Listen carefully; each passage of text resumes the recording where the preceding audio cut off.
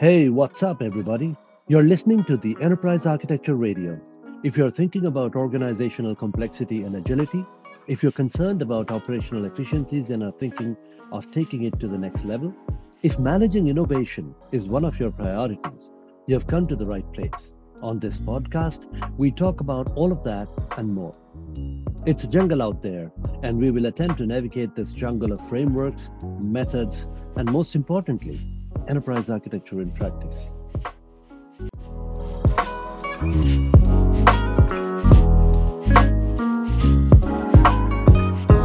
My enterprise architecture journey began almost about 10 years ago. When I started doing enterprise architecture, I had no clue what enterprise architecture is. In fact, my introduction to enterprise architecture was through TOGAF. And I remember it was TOGAF 8.1.1 when I gave my first exam. And then I upgraded it to 9.1, and then I upgraded it to 9.2. And since 25th of April 2022, the new version of TOGAF is out, TOGAF version 10. I've been thinking about giving the exam and I've been studying for it. So I decided, why not talk about what's new in TOGAF 10 in this episode? I missed the last 2 weeks, by the way. Could not release an episode of this podcast, and I apologize. There's just too much work, and there is a major reorg happening within the organization, and I don't want to talk about that. But essentially, I've been heads down and getting stuff done. So let's talk about TOGAF 10 and what's new. There are a number of YouTube videos that you'll see that talk about what's new in TOGAF 10, and in every video, they say that they've modularized it a little bit better. And if you really ask me, there isn't a lot of difference between TOGAF 9.2 and TOGAF 10. They've restructured the document for sure, and they've definitely modularized it a little bit. But when you talk about the content is more or less the same. So let's get started with the details. To begin with, the benefits of enterprise architecture have been better elucidated. So I'll get to how it has been restructured and modularized in a little bit. But if you look at the executive overview of the TOGAF 10 document, if you look at the benefits of enterprise architecture, they've elucidated it much better. Things such as what would prompt the development of enterprise architecture, or who would benefit from the TOGAF standard, have been written down much better. In fact, another change that I've seen in the document is that the language is a lot more practical, a lot less academic. It feels as if someone is talking to you. There are better examples given. Overall, the language is much better than it was in the previous versions of TOGAF. Now, earlier in TOGAF 9.2, there were five different sections or five different parts of TOGAF. There was the architecture development method, there were guidelines and techniques, there was architecture content framework, there's enterprise continuum and tools, and there was architecture capability framework. The new documentation set is changed. Now they don't have enterprise continuum and tools. So they start with architecture development method. They removed ADM guidelines and techniques, and they've changed it to ADM techniques. The guidelines section has been moved into a separate section called applying the ADM. The enterprise continuum and tools has been removed and moved into the architecture content, and the enterprise architecture capability and governance is a new section, which is essentially the capability framework. So they've renamed the capability framework to enterprise architecture capability and governance. They've also added quite a lot of stuff into the TOGAF series guide. So earlier in TOGAF 9.1, the technical reference model and the integrated information infrastructure reference model, which are reference architectures, were a part of the TOGAF body of knowledge. They've removed that in 9.2, and they've started what you call the TOGAF series guides within the general TOGAF library. Since 9.2, they have added quite a few series guides. Started with about 6 or 7 series guides initially, but then now there's quite a lot of stuff in it. There's guidance to support different architectural styles, trends, and methodologies. There's support for architecture areas and domains. There's support for standard used with other standards and other frameworks. So how can you use the TOGAF standard with other management frameworks, other governance frameworks, and all of that? So there's guidance on that. And the focus is quite, there's also guidance on practical applications. The diagram of the structure of the TOGAF standard has been changed as well. There is ADM at the core, and ADM techniques, architecture content applying the ADM, and EA capability and governance acting as fundamental set around it. So ADM is surrounded by these, and then there is TOGAF series guides with the reference material library, which is surrounded by other support reference materials around how TOGAF can be adapted using or based on business capabilities, business vision, and drivers, and so on. So the diagram has changed a little bit, which basically explains the entire TOGAF standard and the TOGAF library. Um, what else? What else? There's an interesting thing that has been introduced into the TOGAF 10 that I would like to point out.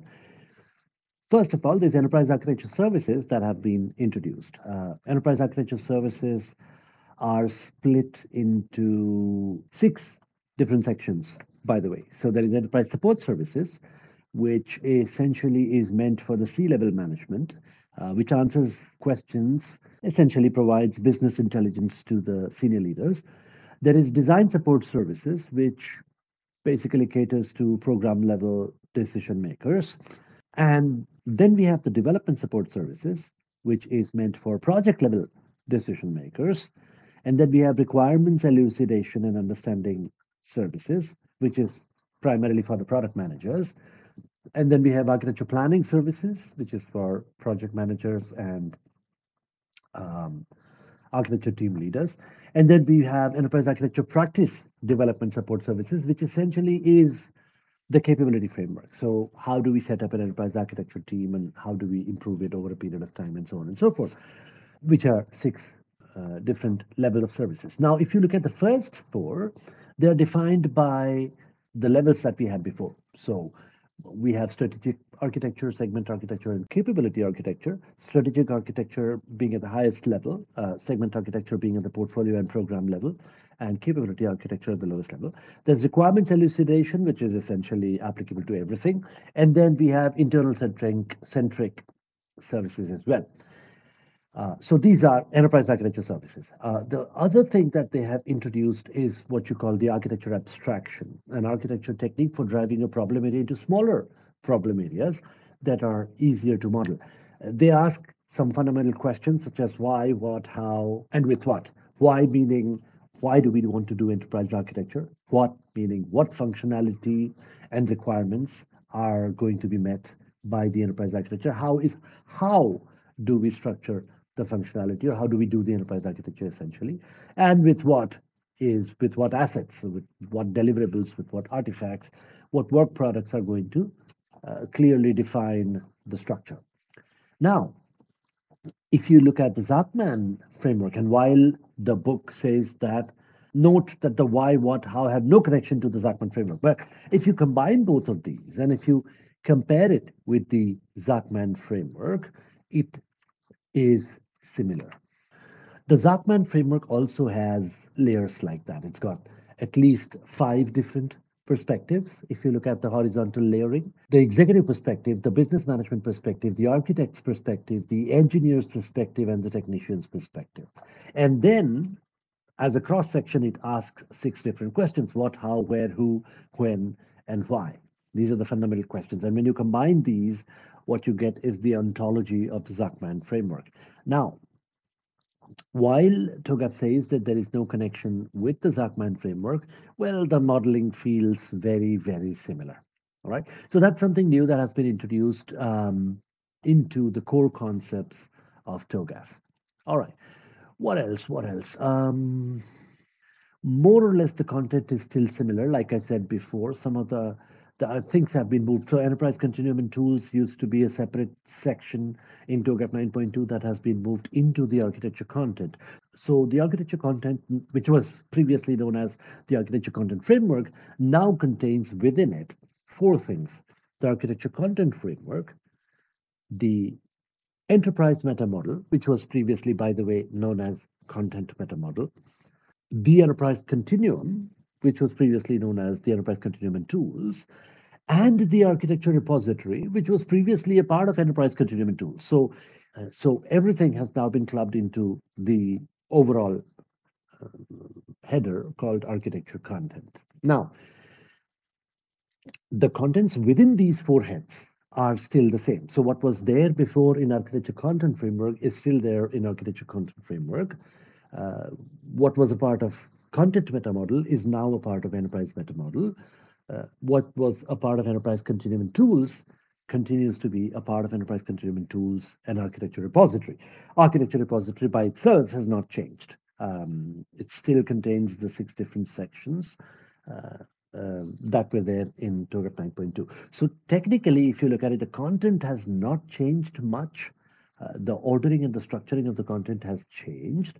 Some of the naming conventions have changed, and they've introduced a few new concepts.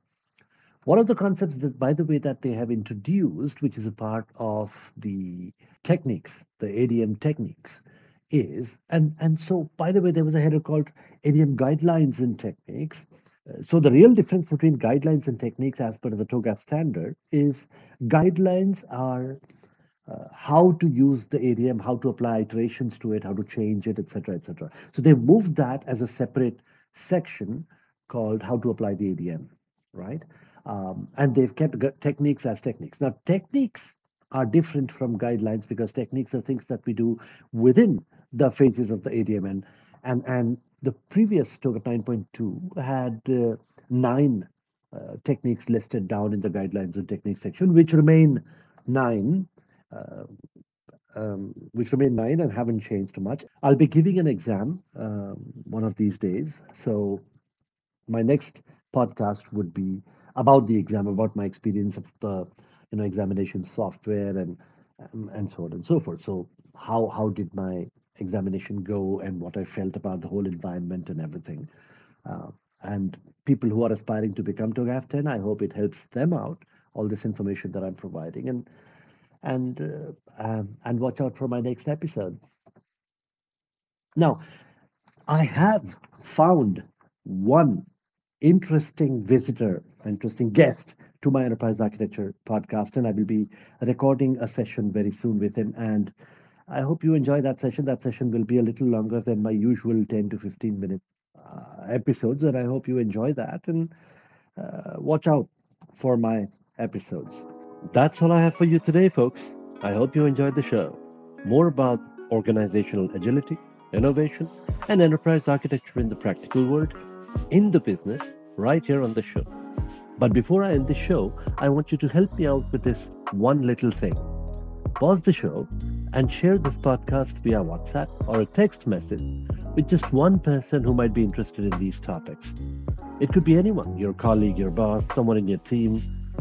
That's all I want. Just one share with one message via text or WhatsApp or what have you.